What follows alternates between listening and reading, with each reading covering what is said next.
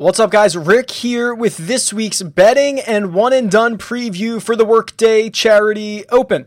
If you're looking for DFS preview, that's already out. Go back in the feed, or I will link it right here and in the description so that you can go back and check out some of the fantasy options. But this is for betting purposes. So we'll go through, win odds, top 5, top 10, top 20, maybe a few matchups, and then we'll get to the one and done. It has been a very good week, or a couple of weeks, I guess, since the restart for the community. I shout out a lot of the people who've been having great weeks in that DFS video, so go check that out if you would like. And everything that you see in these videos is available on rickrungood.com. That's my website. It's full of data visualizations for golf. All right, let's jump into this week's Workday Charity Open. Here we go. The Tournament Predictor tool. If you are new, what this tool does is it takes the implied Las Vegas win percentages, so the odds for each golfer to win, top 5, top 20, top 10, and compares it to the actual likelihood of those golfers to reach such numbers, and then sees if there's any value anywhere. Now, the way this works is we have to designate what the potential winning score will be, or the strokes gained by the winner. This is obviously a new event. This is not an event that we've seen before, but let's just go back and see what kind of scores we've had at the Memorial. This is the strokes gain database, which has to be my favorite tool on the website here. So let's pull up the Memorial. Oh, we've got to do 2019. I had 2018 clicked. Let's do this. Let's do the Memorial for 2019. Here we go. Now, the winner, 19 strokes gained, Patrick Cantlay. Adam Scott came in second, 17 strokes gained. In 2018, Bryson DeChambeau won it, gaining about 12 and a half strokes. In 2017, Jason Dufner won, gaining 16 strokes, but he would have won it with 14 because he won by 3 shots. So looking at this and trying to figure out what the score is going to be, I'm okay with leaving it here at 15. That's the average strokes gained on tour for what's going to win a golf tournament. I'm okay leaving it there. But for the second week in a row, and I got to tell you, betting outrights is... there has not been a lot of value in it. Have we hit winners? Yes, of course. But if you are if you only follow the spreadsheet, which I like to do, there is not a lot of value from these books. I think books are really taking the opportunity to say, okay, lots of new people betting golf.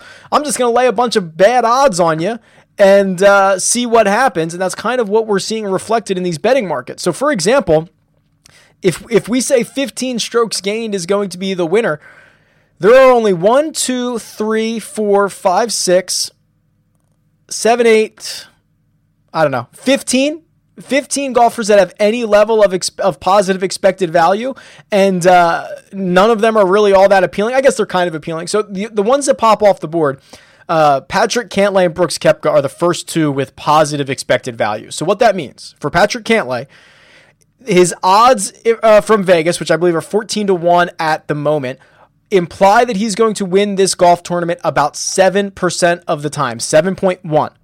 I have him winning about 7.4% of the time. So that is expected value, but it is the tiniest bit of value. It's probably not worth hanging your hat on. Same thing for Brooks Koepka. Vegas implies that Koepka wins this golf tournament about 5.5% of the time. I have him about 5.8. So it's not a lot. It's a little bit of value, but it's the only two guys near the top of the betting board with such value. Mark Leishman is another. Mark Leishman's almost a full percent. Vegas says he wins it about 2% of the time. I say he wins it about 3%, or the model says he wins it about 3%.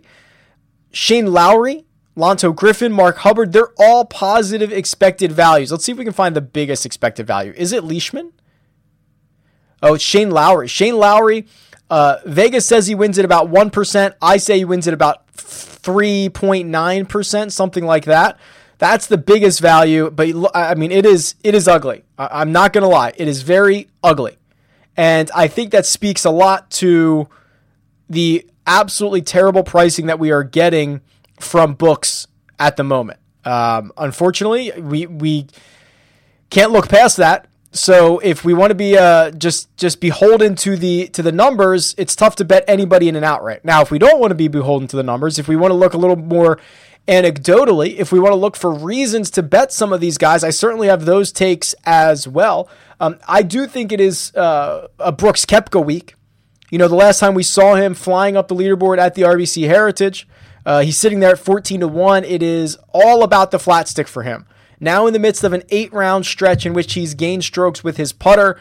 The last time he did that was in the midst of his 2018 U.S. Open victory that week and surrounding weeks. So really like the opportunity there for Koepka at 14. But then I look at guys like, so there are some guys here that, you know, we talk about a lot in terms of upside. Who actually can win this golf tournament? Joaquin Niemann can win a golf tournament. He won the Greenbrier earlier this year. Mark Leishman can win a golf tournament. He won at Torrey Pines earlier this year. Cameron Champ can win a golf tournament. He's won twice in his PGA Tour career, both the Safeway and the Sanderson Farms. Those are guys that can actually win golf tournaments. Those are guys that are going to be getting some levels of investment from me in outright markets.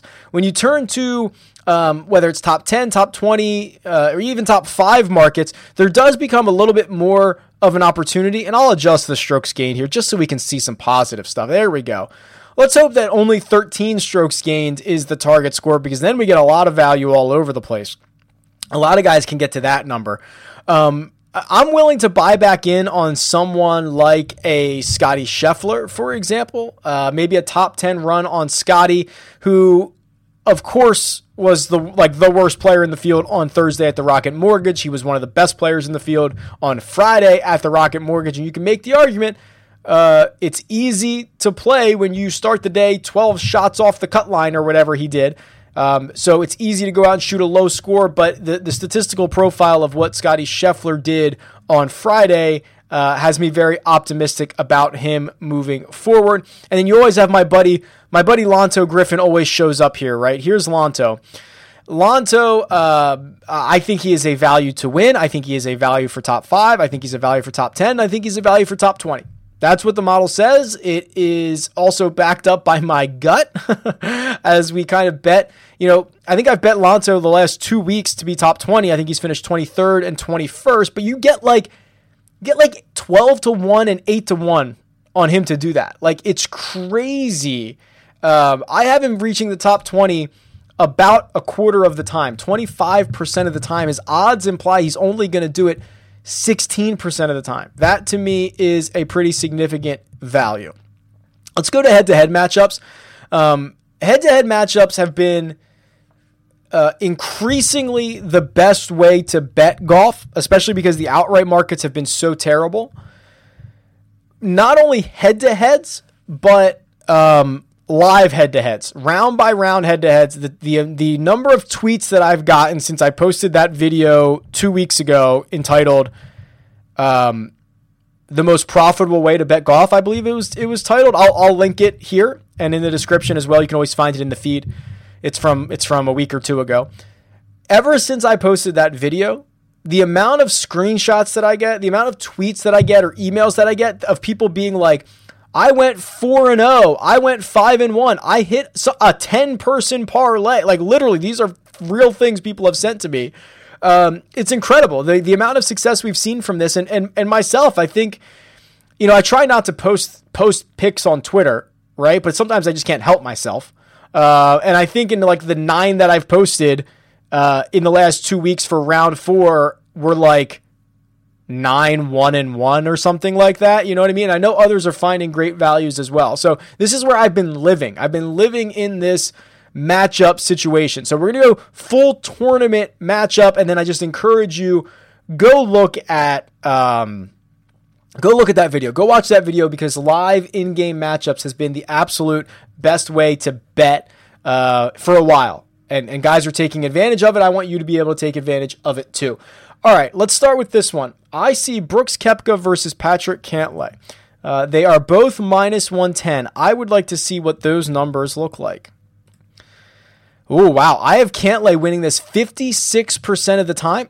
I have Cantlay should be, now this does not include VIG, minus 129. He is minus 110. That's a pretty significant favorite.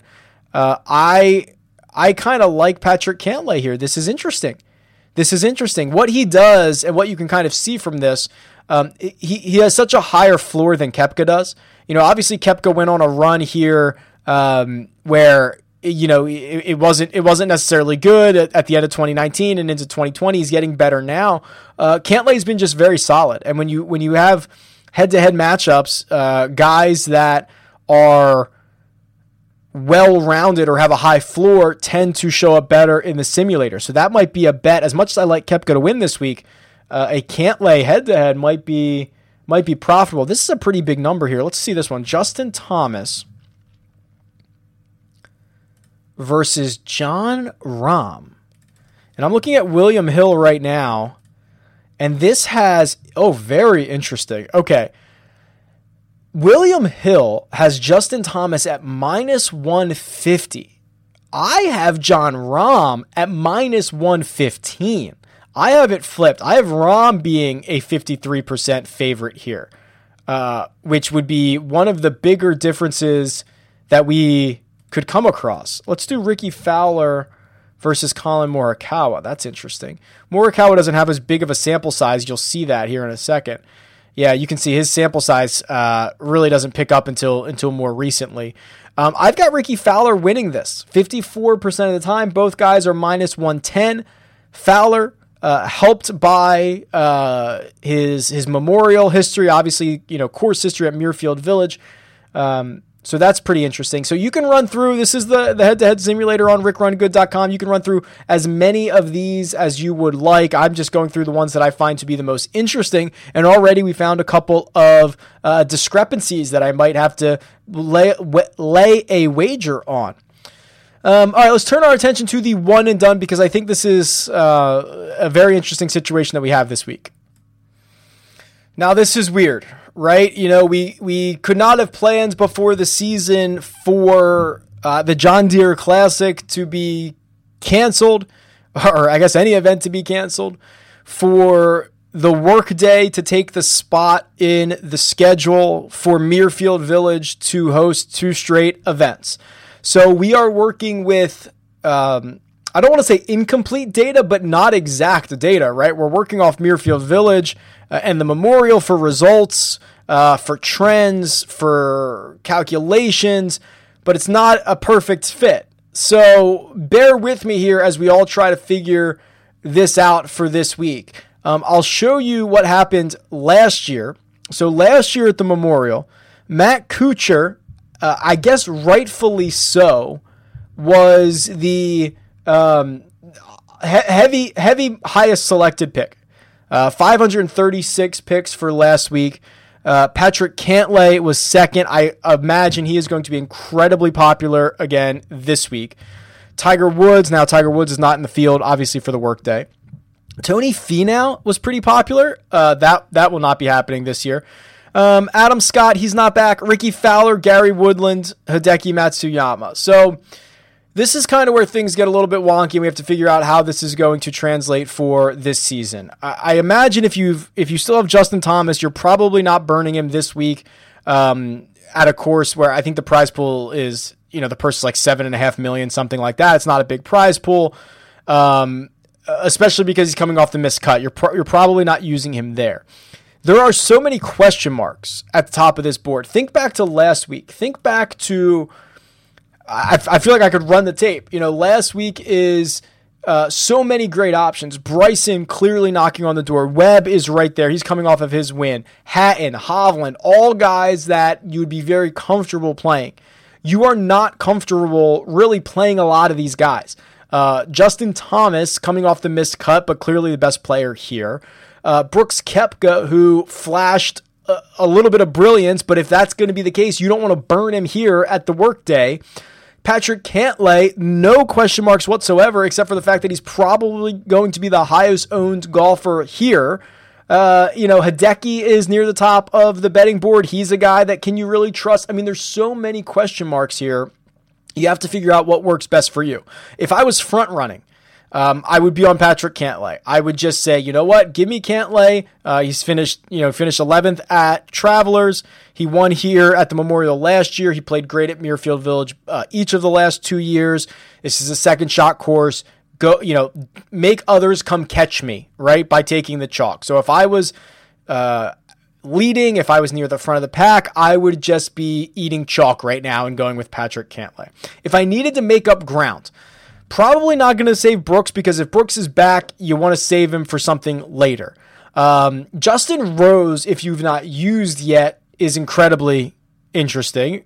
His tee to green game is reminiscent of that of a guy who was the number one player in the world. Let me see if I can show you this really quickly.